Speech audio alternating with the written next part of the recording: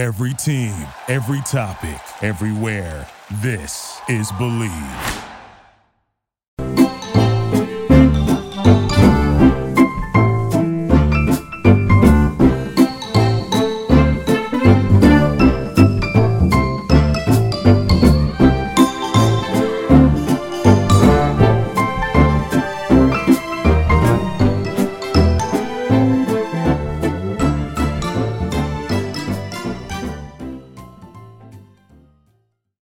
Basketball is back, and BetOnline remains your number one source for all your sports betting needs this season. You'll always find the latest odds, team matchup info, player news, and game trends at BetOnline. And as your continued source for all sports wagering information, BetOnline features live betting, free contests, and giveaways all season long. Always the fastest and easiest way to bet all your favorite sports and events, whether that's NFL, NBA, NHL, MMA, tennis, boxing, or even golf. Head to betonline.ag to join and receive your 50% welcome bonus with your first deposit. Make sure to use promo code BELIEVE, BLEAV, to receive your rewards. BetOnline, where the game starts. All right, folks, this is Jeremy Evans, host of the California Sports Lawyer podcast. This is episode 44. We have two very special guests with us, and this is episode 44 of season 4. Two very special guests with us today. We have John Stoller, who is an attorney, sports entertainment attorney based out of Florida. And then we have Zachary Lewis, who is an NFT attorney based out of Los Angeles. So sit back and enjoy this week's show. So we have two very special guests with us today. We have Zach Lewis, who is based out of Philadelphia. He is a NFT attorney. And his official title is Blockchain, NFT, and Interactive Entertainment Attorney at Frankfurt, Kernet, Klein, and Sells. Did I say that right, Zach? Yep, I actually am located in LA now. I've since moved from Philadelphia to Los Angeles, so here we go. Oh, good man! I love it. And if you haven't seen his LinkedIn profile, it's pretty fantastic, and he's got a great NFT up there with his profile picture. And then we also have a dear friend of mine, colleague of mine. We've been friends, I don't know, probably for almost close to a decade now. Jonathan Stoller. He is based out of Orlando, Florida. He runs Stoller Sports and Entertainment Law, and he is just a wonderful human being. He's also a professor at Concordia University in St. Paul, where he teaches sports law. Has had a very distinguished career up to this point, and I'm sure will continue to. And Zach as well. Zach is recently licensed in California, but has had Zach, you've been practicing in Pennsylvania for a while though too, right? Yes. Now I was licensed in 2019, so it's been about 3 years. Awesome. And Zach and I met through another colleague of mine, Jacob Martin, or I guess colleague of ours, who does NFT work as well, and had Zach on a panel down in San Diego at the California Lawyers Association annual meeting. So let's sort of start with this. John, let's sort of start with you. How did you get your start in sports and entertainment? What are you currently working on? And then we'll go to the same question for Zach. We all can agree. We all like sports. So I always was around sports, playing it, watching it, entertainment too. I used to act and sing, and my sister does still. So I always enjoyed being in that space. So I knew I wanted to work in there. Initially thought sports psychology, but went to Syracuse undergrad for their sport management program because they have a great one. And really just hit the ground running when I was on campus and getting involved on campus and off campus with things. But I knew right away, too, that I wanted to go to law school. I wanted to be an agent, but also have the law degree and license to practice so I can have more opportunities out there. Because I'm sure Jeremy's taught you guys, you don't necessarily have to go to law school to be a sports agent, but it does give you just a leg up on your competition. So I knew that like within my first semester on campus as a freshman at Syracuse. So I kind of had very much tunnel vision with going to law school, minoring in law, really not expanding like my search, which I always advise against when students ask me. So I would say do as I say, not as I do in that sense. I was very narrow-minded in that sense as far as what I wanted to do. But when I went to law school and met Jeremy, and Jeremy was a great mentor for me, not only, in the sports law field, but also just getting to know the legal field of South Florida. For those of you that do decide to go into law, you'll see it's a very, very tight-knit community, especially in the local area where you're practicing and living, but also, it expands beyond that. So I was able to get good experiences in other areas of law that I can practically use now while I run my practice. So I worked for a couple agencies and firms between law school and where I am now with my firm, and got great experiences and was able to pick up things that I would do when I run my firm and things I would not do, for how to run my firm. So 2020, right before the pandemic hit, is when I went out on my own. Knock on wood, it's been going strong and growing since. And I was fortunate enough to bring some clients with me from my old firm. So I do a lot of contract work, trademarks and copyrights. I do some NIL as well. So I work with some college athletes as well. I'm sure Jeremy's talked about that in your class. And then just general civil litigation. I'm a certified mediator as well. So I don't want to go into too much detail. I want to give Zach some time to talk. So that's kind of the Cliff's Notes version. I had sort of the opposite experience. I really had very little idea what I wanted to do with my career, especially as a lawyer. I was clerking out of law school for a judge at the Superior Court of Pennsylvania. And in 2021, I started collecting NFTs just for fun. Around that time, I had a near-death experience that got me thinking I should quit my job and do something I was really passionate about.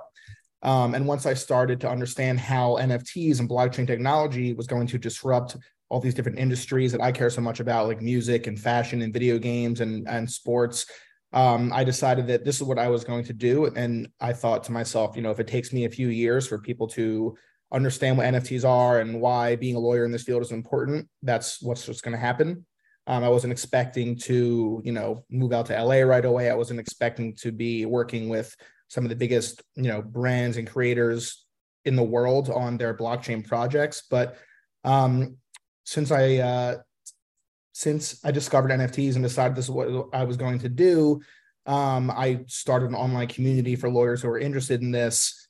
And it turns out that one of the top experts in the country joined my Discord server, said that he was, looking to post a job ad in there for someone who knew about NFTs. And I said, feel free, but I'm going to send you my application. Fast forward a few months later, I moved out to LA. And now I work with, like I mentioned, video game developers, fashion brands, filmmakers, artists, and all types of companies on their forays into not only blockchain technology and NFTs, but also the metaverse and interactive entertainment.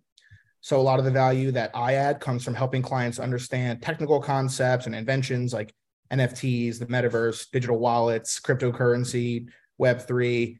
But I work on a lot of tech transactions, IP agreements, entertainment and brand deals, marketing agreements, privacy policies, and terms of service for different platforms. And it's all related to NFTs. That's awesome. I'm going to stick with you, Zach. How did you get into the NFT space, and maybe talk a little bit about NFTs and what they are, and sort of how your work sort of crosses over with that? Yeah, absolutely. So I got into the space initially as a speculative investor. There's no way to deny that. I saw that the digital art market was booming with a project called CryptoPunks. I decided I was going to buy one, decided not to buy one. A few weeks later, saw that the value had 10x, and I thought to myself, I'm not going to let that happen again. Then I started to understand, again, what NFTs actually are. I thought it was just digital art until I realized that they are, entries on distributed ledgers, which are blockchains, right, that allow the public to have a source of truth for verifying authenticity and tracking ownership, right? So now the technology is used to authenticate luxury goods. They're used for ticketing. They're used, I'm sorry, I was getting a bunch of emails. They're used all kinds of ways to give creators and fans a better connection. So people are using NFTs to give their communities voting rights over not only what happens with their music careers, but even their sports teams. So for me, I just got excited that you could really tokenize anything. Eventually, you're going to have, instead of having your deed to your house stored in a piece of paper in a county office, It's going to be just store it on the blockchain, and all the information will be accessible online to everyone. And there's going to be no disputing which is fake, right? So that's initially what got me excited about it, is that yes, an NFT is just an entry of data on the blockchain, but really that entry can be associated with anything. You can tokenize anything. You could even tokenize legal interests in copyright, for example. That's one of the main things that I do, is help people, help creators decide what rights to their artwork they're going to give to the people that buy their NFTs associated with that artwork. Or it might not be artwork, it might be an MP3, or it might be, a digital asset in a video game. So that's sort of one of the main intersections between NFTs and the law that I'm focusing on. Oh, that's awesome. And of course, those NFTs now there's this whole new market of NIL and college athletes that have kind of opened up an additional space there. So John, going back to you a little bit, we've got sort of this, interesting practice area with NFTs and NIL and intellectual property that Zach's looking at. Maybe sort of backing up a little bit, talk a little bit about the agency process, because there was a while there, I don't know, John, if you still do it, but I think you were an international basketball agent. Maybe talk a little bit about the agency process, how you become certified, and then maybe we can get into a little bit about some of the differences between agents and lawyers. Sure. I was MBPA certified. And I believe I was, as soon as I graduated from Thomas Jefferson in 2014 through, I believe, 2018. So it, like I mentioned earlier, you don't necessarily have to go to law school to be an agent, although it is highly recommended just because of the opportunities that are going to be afforded to you. As if you didn't have your law degree, you're just going to have that much more opportunities in your careers that not necessarily have to just be law. It could be other areas as well. There are also different ethical standards that you're held to when you're an agent versus a lawyer. It is a higher ethical standard as an attorney. So there's certain rules that you have to follow as an agent versus an attorney. And if you're both, you have to be careful, which hat you're wearing, and obviously following all the rules that may be applicable at that time. So for a while there, I was an agent, licensed with the MBPA, with the MBA, and also was an attorney. So I can tell you guys that now I'm not licensed anymore. I work with agents of all, mainly basketball and football are my main areas as far as sports go, but a little bit of baseball as well. But I can tell you from firsthand experience, it is a grind. It's a grind, especially, for me, it was because it's a grind in general, the business, but also when you're trying to balance being an attorney full time, but also being an agent on the side, trying to grow a business. So for me, I had a couple guys that were here in the league, but also guys that played professionally overseas in Europe and Asia and Latin America. So as you can imagine, a lot of late night and early morning phone calls, text messages, and emails take place, during the negotiations phase when you're trying to get your players, onto a team. So that was fun, but for me, it didn't make sense fiscally because as much money as I had going out, as I had coming in, I was just flashing right back out the door to try to stay competitive. And I just didn't have the full time to dedicate to it. But I can say, try to bring it back around full circle with NFTs and NIL. I am an attorney and represent college athletes now that we're able to in the NIL space under, per Florida law down here for me. But I have seen, because it is such a big growing space, as Zach has alluded to, I had a player who got an NFT deal. It was an NFT that I certainly hadn't heard of at the time. And as far as I know, isn't taken off, and that none of us would hear of if I even was able to say it. But the fact that opportunity is now available, and also not only to, professional athletes, but also college athletes. And obviously, it was all legally compliant per the Florida NIL bill. Ended up obviously being beneficial for everybody. The player benefited from putting money in his pocket, learning how the business structure of this contract was dealt, and what was asked of him, what his obligations and duties were in order to get paid. But also it benefited this company that built an NFT, and they were trying to build it and build the brand. So I think I'm going to see just many more of these, that they're only going to increase. I don't think what happened, but just know there are drastic differences between being an attorney and an agent. You know, there are different ethical standards. There's a different application process and fees that go with, you know, registering with it and your annual dues. So just make sure you're read up on the rules and regulations of whichever players association you're going to go with, because while they're similar, they're all very different. So MLB will be drastically different from the NBA, and the NBA to the NFL, and so on and so forth. So yeah, no, thanks for that, John. So I guess sort of going back to, you know, if we could break it down a little bit, Zach, with this sort of idea of IP.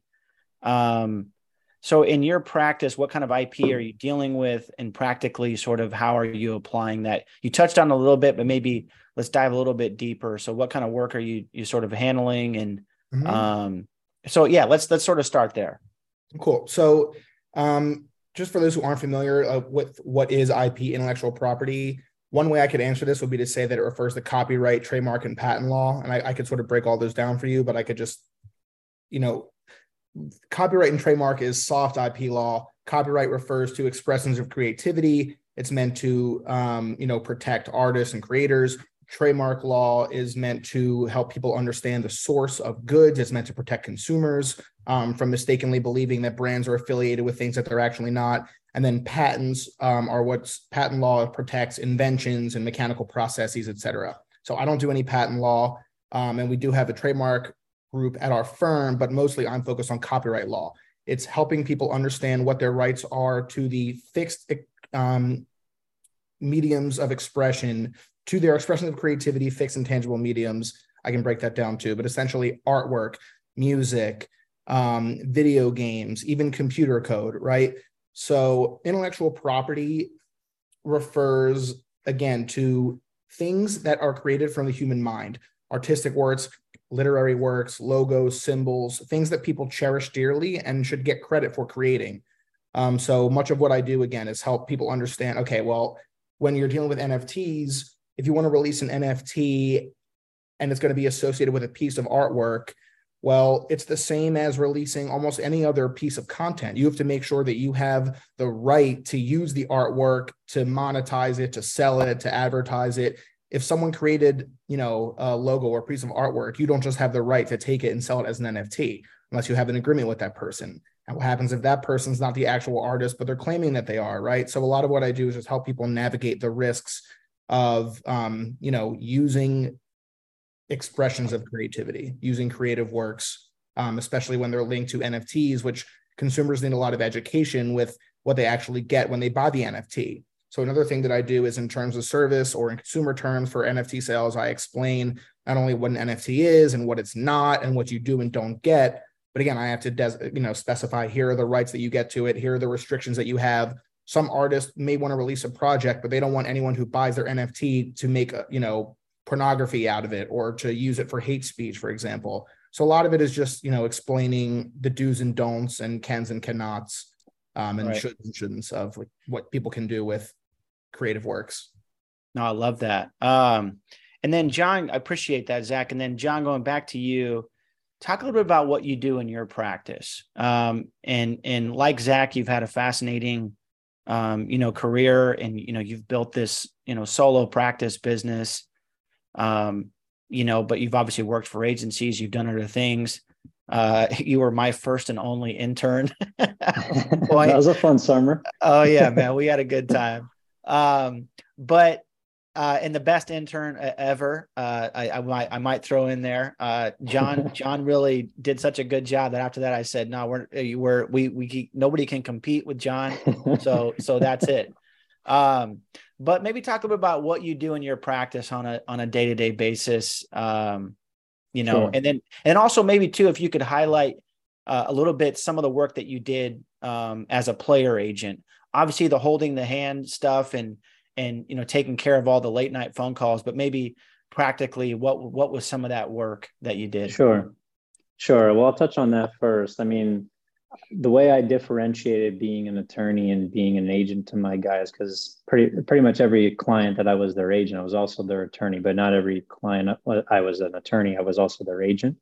But as an agent, I was really limited to the on the field or on the court contracts, and would do some of the marketing endorsement deals off the field or off the court. Anything else related to any other legal work, so trademarks and copyrights, like Zach was touching on. I also, like Zach, don't touch patents. I don't have an engineering background. Thankfully, I have a couple buddies that I would refer to that have that background. But I too, like Zach, deal with trademarks and copyrights. So that would be more of me putting on my legal hat, because agents don't really deal with that space. I work with agents now with my clients that I serve as their attorney. But back when I was an agent, I really stuck to just the on the field and on the court contracts and any endorsement deals I could get. At the time, I'm sure those people have heard of Opendorse. Back when I was an agent, they were very new. They were only partnered with professional associations, which now it's kind of flipped. They're really known for being huge in the NIL space and really working with primarily college athletes, even though they still work with pro athletes. So that was early on. I kind of jumped on that train early and heard about it and was getting my guys deals through that, even though it was kind of at the lower level of getting started. But like I said, there is, like you said, Jeremy, there's a lot of hand holding and late night phone calls. And luckily, then and now, most of my clients stay out of trouble, so I don't get too many of those late night phone calls. And I also make it very clear to them that I do not do criminal law. So, I may be able to help you when you get that one phone call, if you're, God forbid, calling from a jail or a prison, but I'll probably refer you to somebody else who's a little bit more in depth with criminal law. But as far as my day-to-day here, I get this question a lot. I love that, and Jeremy can attest to this, never a dull moment and never the same monotony day to day. And I didn't go to law school to do that. There are plenty of areas of law. I know Jeremy and Zach can attest that it is pretty much the same routine day after day. And, more power to those who do that. But to me, I enjoy the spontaneity of my job. I love being in control. Like I said, I deal with a lot of contracts. So now as their attorney, and working with agents, I deal with all of their contract negotiations, drafting, review for everything that's off the court or off the field. So everything from those endorsement deals to, hey, I just got traded and I need to find a house. Can you help me look over this lease agreement? To everything in between. So, like Zach, a lot of the athletes and entertainers I deal with have a lot of copyrights and trademarks they want to register. And something that they often, not all of them don't know it, but a lot of them don't realize, there are a lot of artists out there and athletes that will have a logo or a phrase created, and all of a sudden they're slapping it on t-shirts and they have it on signage all over their camp that they're putting on. And it's great, right? But if somebody wants to go ahead and take that and make it their own, unless we've registered for that copyright or that trademark, we have no rights, no legal rights whatsoever to go after anybody for infringement if we see that they're going to, they're using something that's very similar to ours. So that's something that often gets overlooked and needs to be said when it comes to copyrights and trademarks. You don't really have any rights unless you register with that.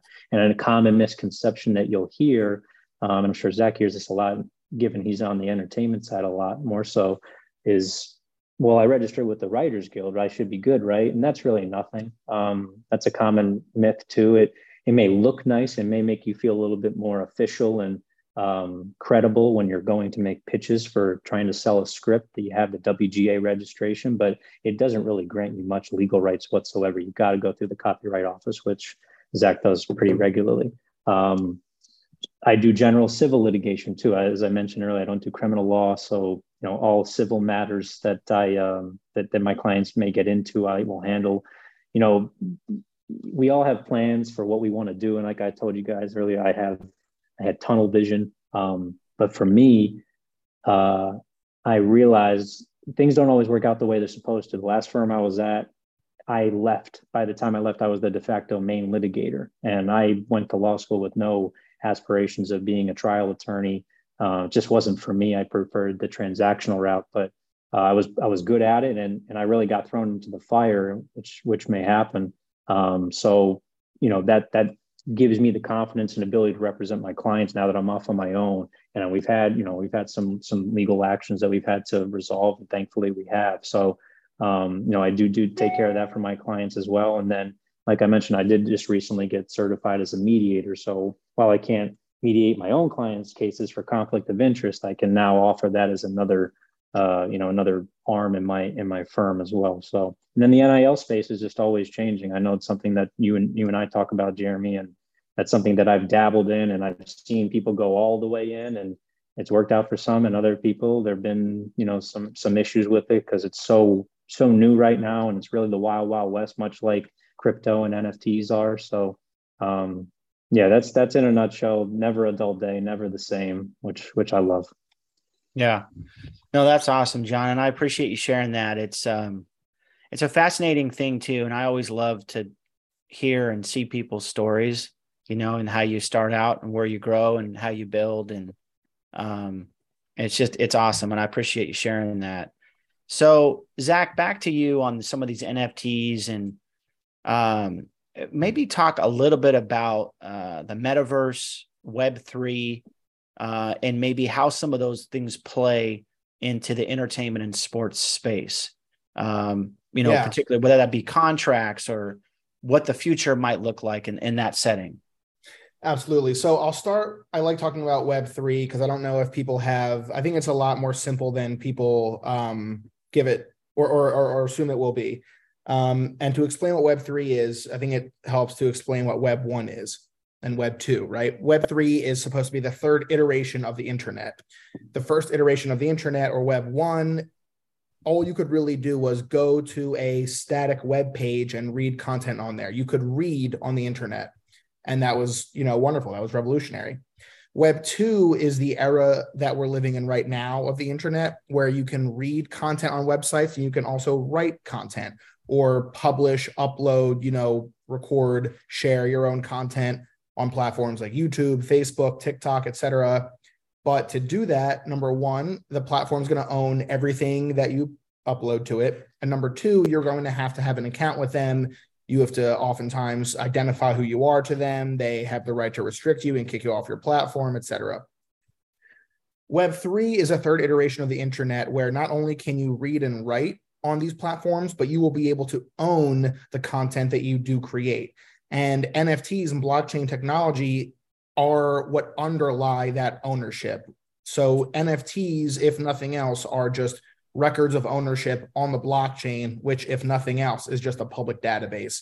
So Web3 is what's going to allow creators to monetize their work more effectively than the Web 2 model. And it also allows for decentralized or distributed decision-making and governance over the procedures and the protocols and the policies and the guidelines of these platforms. The idea being that if you have tokens, certain non-fungible tokens, you are part of the community as recorded by the blockchain, and you actually can use those tokens to effectuate votes where everyone's vote is recorded on the blockchain. So there's no way for anyone to fudge the numbers and say, I really want this to happen. And that's really powerful when it comes to Web3 and NFTs.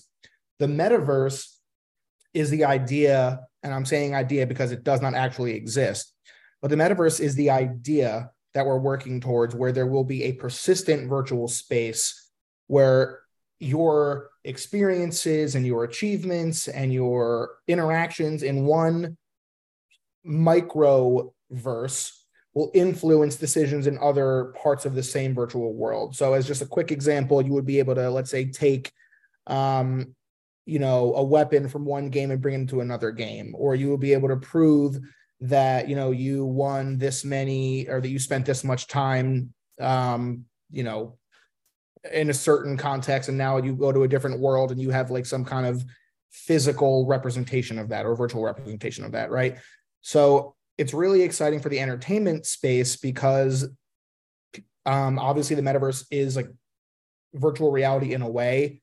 That's what people think of when they think of the metaverse, but it's supposed to be virtual reality in a way that is not isolated and fragmented, such that once you're kicked off of one platform, everything you've ever worked for on it is gone forever. The idea is that the things that you own and accumulate will be, able to be used all across space and time in a different context.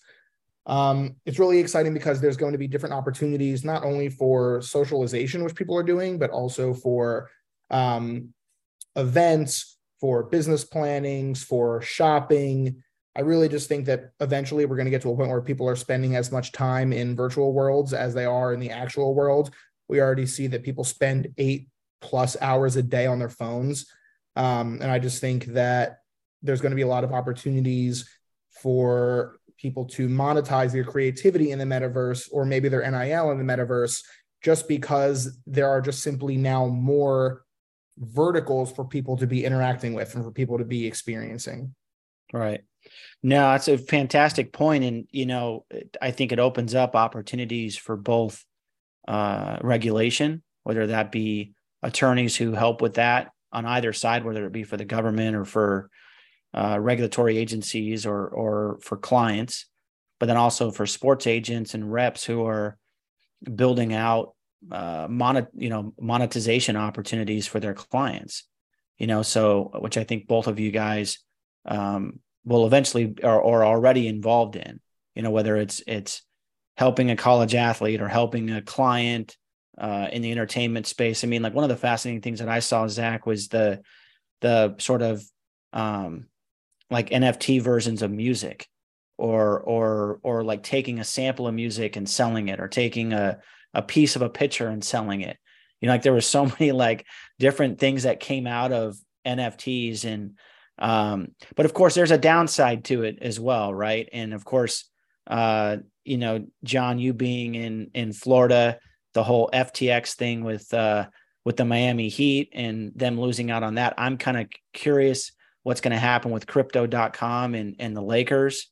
So I don't know, maybe if you guys could both talk about that, maybe some of the downside of, and maybe we'll start with you, Zach, some of the downside of sort of the NFTs and crypto and how regulation may, and of course this ties into NIL too, because there's been a big call, like you said, John, about the Wild West and NIL. And so maybe talk a little bit about, from a legal perspective, how some of the problems that come out of this and maybe some solutions.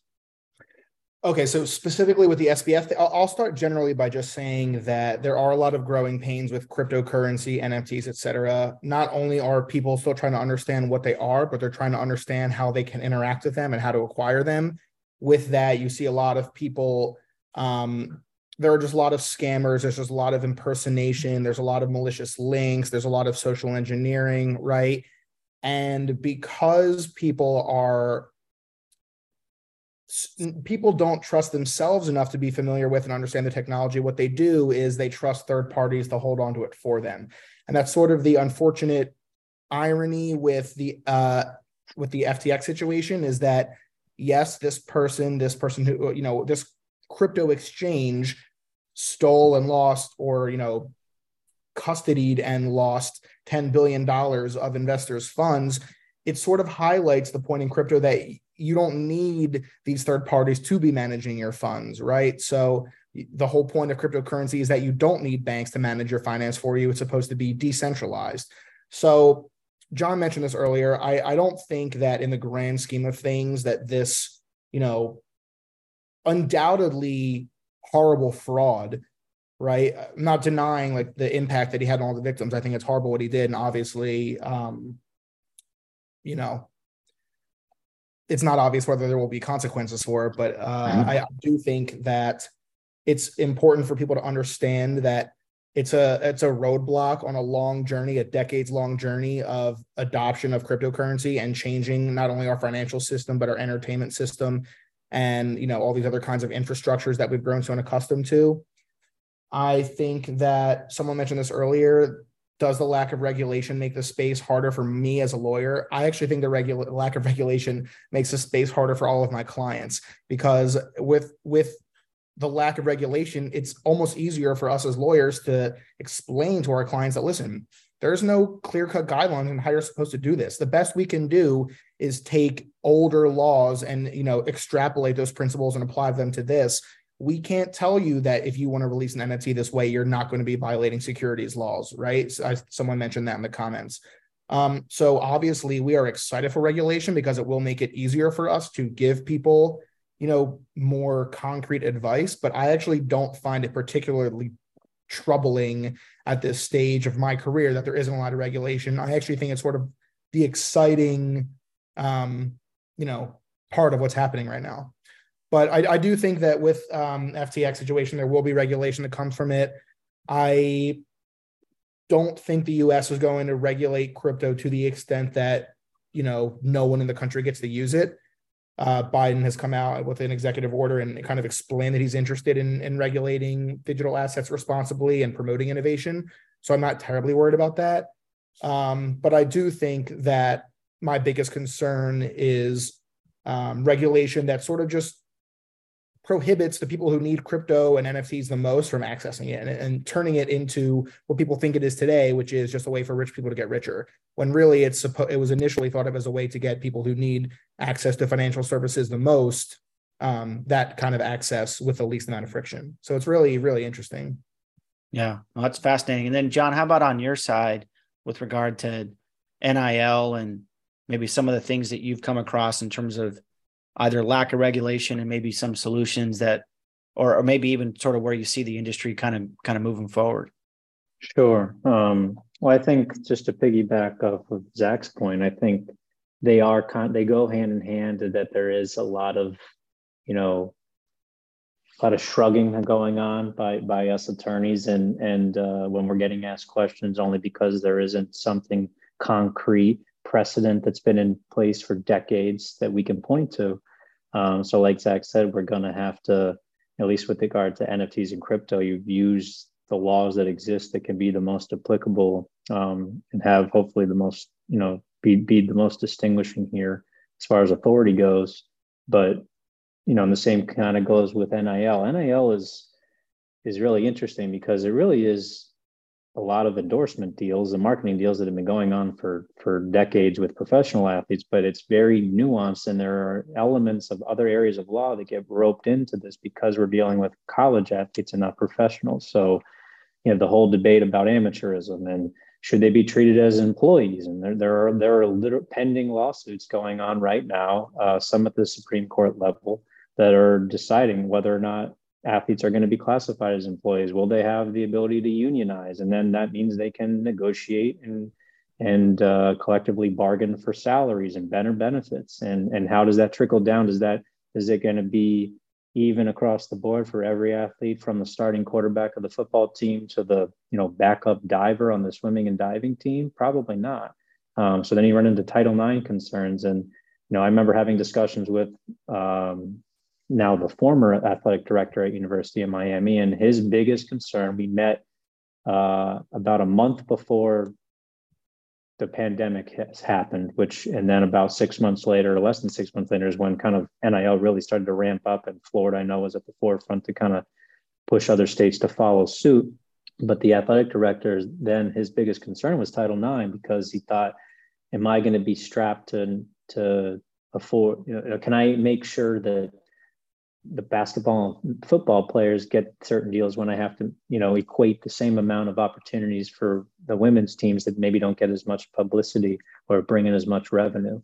So I can tell you that I'm confident that, based on my research and, listening to podcasts, reading articles, that I think there will be, at least in the collegiate NIL space with college athletes, I think there will be a little bit of cautiousness with regard to doing any sort of NFT or crypto deals.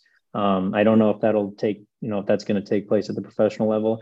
I mean, I haven't heard any stories or seen anything about players converting their salaries to crypto, like I know Odell Beckham did, and I know he lost a significant chunk of that. Having said that, I think Bitcoin and Ethereum are as established as you can be in the crypto space for something so new. I think the big issue, like Zach touched on before, that, you know, the whole point of this space was to, like Zach said, afford those who are less fortunate and may not have the opportunities and privileges that others have to, you know, kind of go live the American dream and find something and build it, you know, to become a Bitcoin or an Ethereum. And the problem is there's so many, you know, poop coins out there, you know, and there's another term for them, but I'm not going to use it for the podcast. But there are a lot of bad coins out there that are trying to be the next Bitcoin or Ethereum. And they're really, you know, that's where people are losing money because they're trying to, you know, put a lot of backing into something that really may not take off. So I think there'll be hesitancy in the NIL space for NFT deals in crypto next year. I don't think there'll be any sort of universal legislation from Congress. I know several congressmen in both the House and the Senate from both blue and red states, you know, not to get political, but that's one thing that seems to be bipartisan is there, you know, there should be some sort of universal legislation. And I think most people in Congress would be in favor of the athlete, but they also, I think, want to be careful that they don't want to go too far beyond where, you know, now they're basically professional athletes. So I don't think there'll be regulation or legislation next year, but don't be surprised if you see more states doing what Florida did and several others, which is repealing their laws. So briefly, when the NIL first came on two years ago, these states came out with laws very quickly. And then they started to look at each other's laws and say, well, the schools in that state have an unfair advantage because they can, by their law, the schools are not restricted from, you know, putting together what is called a collective, which are basically a collection of fans and boosters who financially back, you know, deals that can be brought to their athletes. So Florida, like many other states, repealed their law and changed it so the schools like University of Florida, University of Miami, Florida State can do that. So they can compete with schools from other states. So I think you're going to see more of that. I think you're going to see more states allowing NIL at the high school level. I think there's got to be 15 to 20 now, if not more, states that are allowing high school athletes to benefit and profit off their NIL. And if you really think about it, that should be across the board everywhere. Any of you who are not student athletes or anyone who's listening who's not a student athlete, if you're just a regular college student or a high school student and you have a great presence and brand on social media, there's nothing that prohibits you from being able to enter into contracts with these companies and endorse their products or services. But until just 2 years ago, college athletes couldn't do it. Still, high school athletes, a lot of them can't do that. So I'm hoping that this will be universal across the board for high school athletes by the end of next year or the next couple of years. And hopefully, you know, within the next couple of years, we'll have some sort of universal legislation so we all can look to one set of rules and laws that everyone's on kind of a level playing field. Yeah. Now, really good points, you guys. Solid analysis, John and Zach. I want to maybe close with one question for each of you two, and maybe just share a little bit of words of wisdom for folks who are, you know, up and coming, trying to make it. I mean, I guess three of us are still trying to make it, right? Mm-hmm. But, you know, but I always enjoy hearing like people's, you know, wisdom and insights. Maybe Zach with you, and then John will close with you. Absolutely. So I'll start by saying, reach out to the people who are where you want to be and connect with them over your actual shared interests. That's what got me to where I am. But number two, and perhaps most important of all, don't settle for a job that you hate. You are the only one who can make your dreams come true. So you're either going to try to make that happen or you're not going to. So don't settle. Amen. I love that. All right. And then John, how about you, my friend? Yeah, well said by Zach, and he can, you know, attest. There's a reason why we attorneys have one of, if not the highest burnout rate, addiction rate, because a lot of us get into this, you know, field because we think it's lucrative, and there's a whole other conversation we get into about student loan debt. So Zach's right. You know, don't take a job just because, you know, you want to make money and you want to pay off your debts. I mean, that's important too. You have to live and you be able to pay for what you need to live. But at the same time, you want to be happy and have a good, you know, work-life balance. So I'll echo that sentiment. And then the biggest thing I'll say is you have to be able to sell yourself. You know, again, piggybacking off Zach, you talked about reaching out to people that are in your industry. Jeremy is the king of networking. I learn from the best. It's awkward. It's uncomfortable going and, meeting people for probably the first time, whether it's through Zoom or in person, and waiting that couple of minutes that you get with them to try to make an impression and get their business card, their email, whatever the case may be.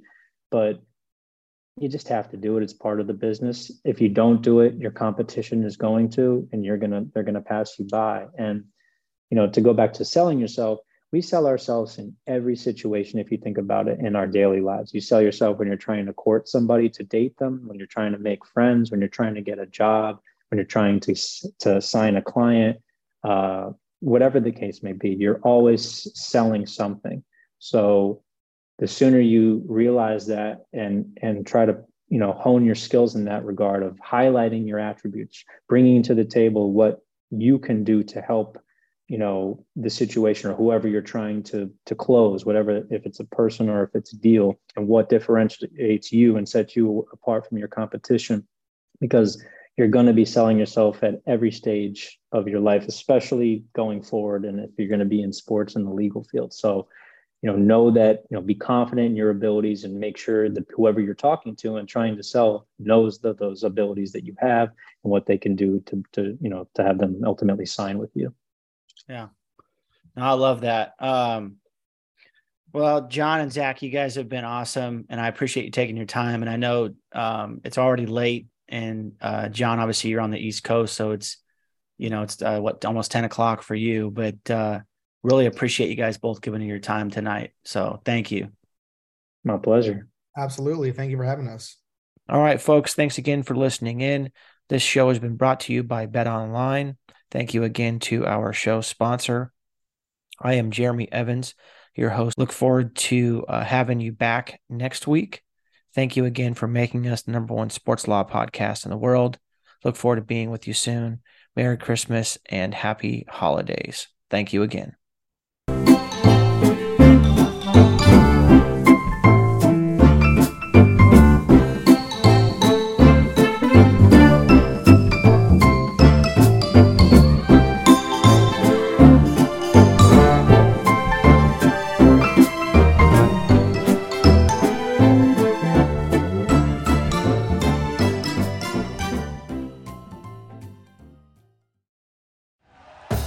Thank you for listening to Believe. You can show support to your host by subscribing to the show and giving us a 5-star rating on your preferred platform. Check us out at Believe.com and search for BLEAV on YouTube.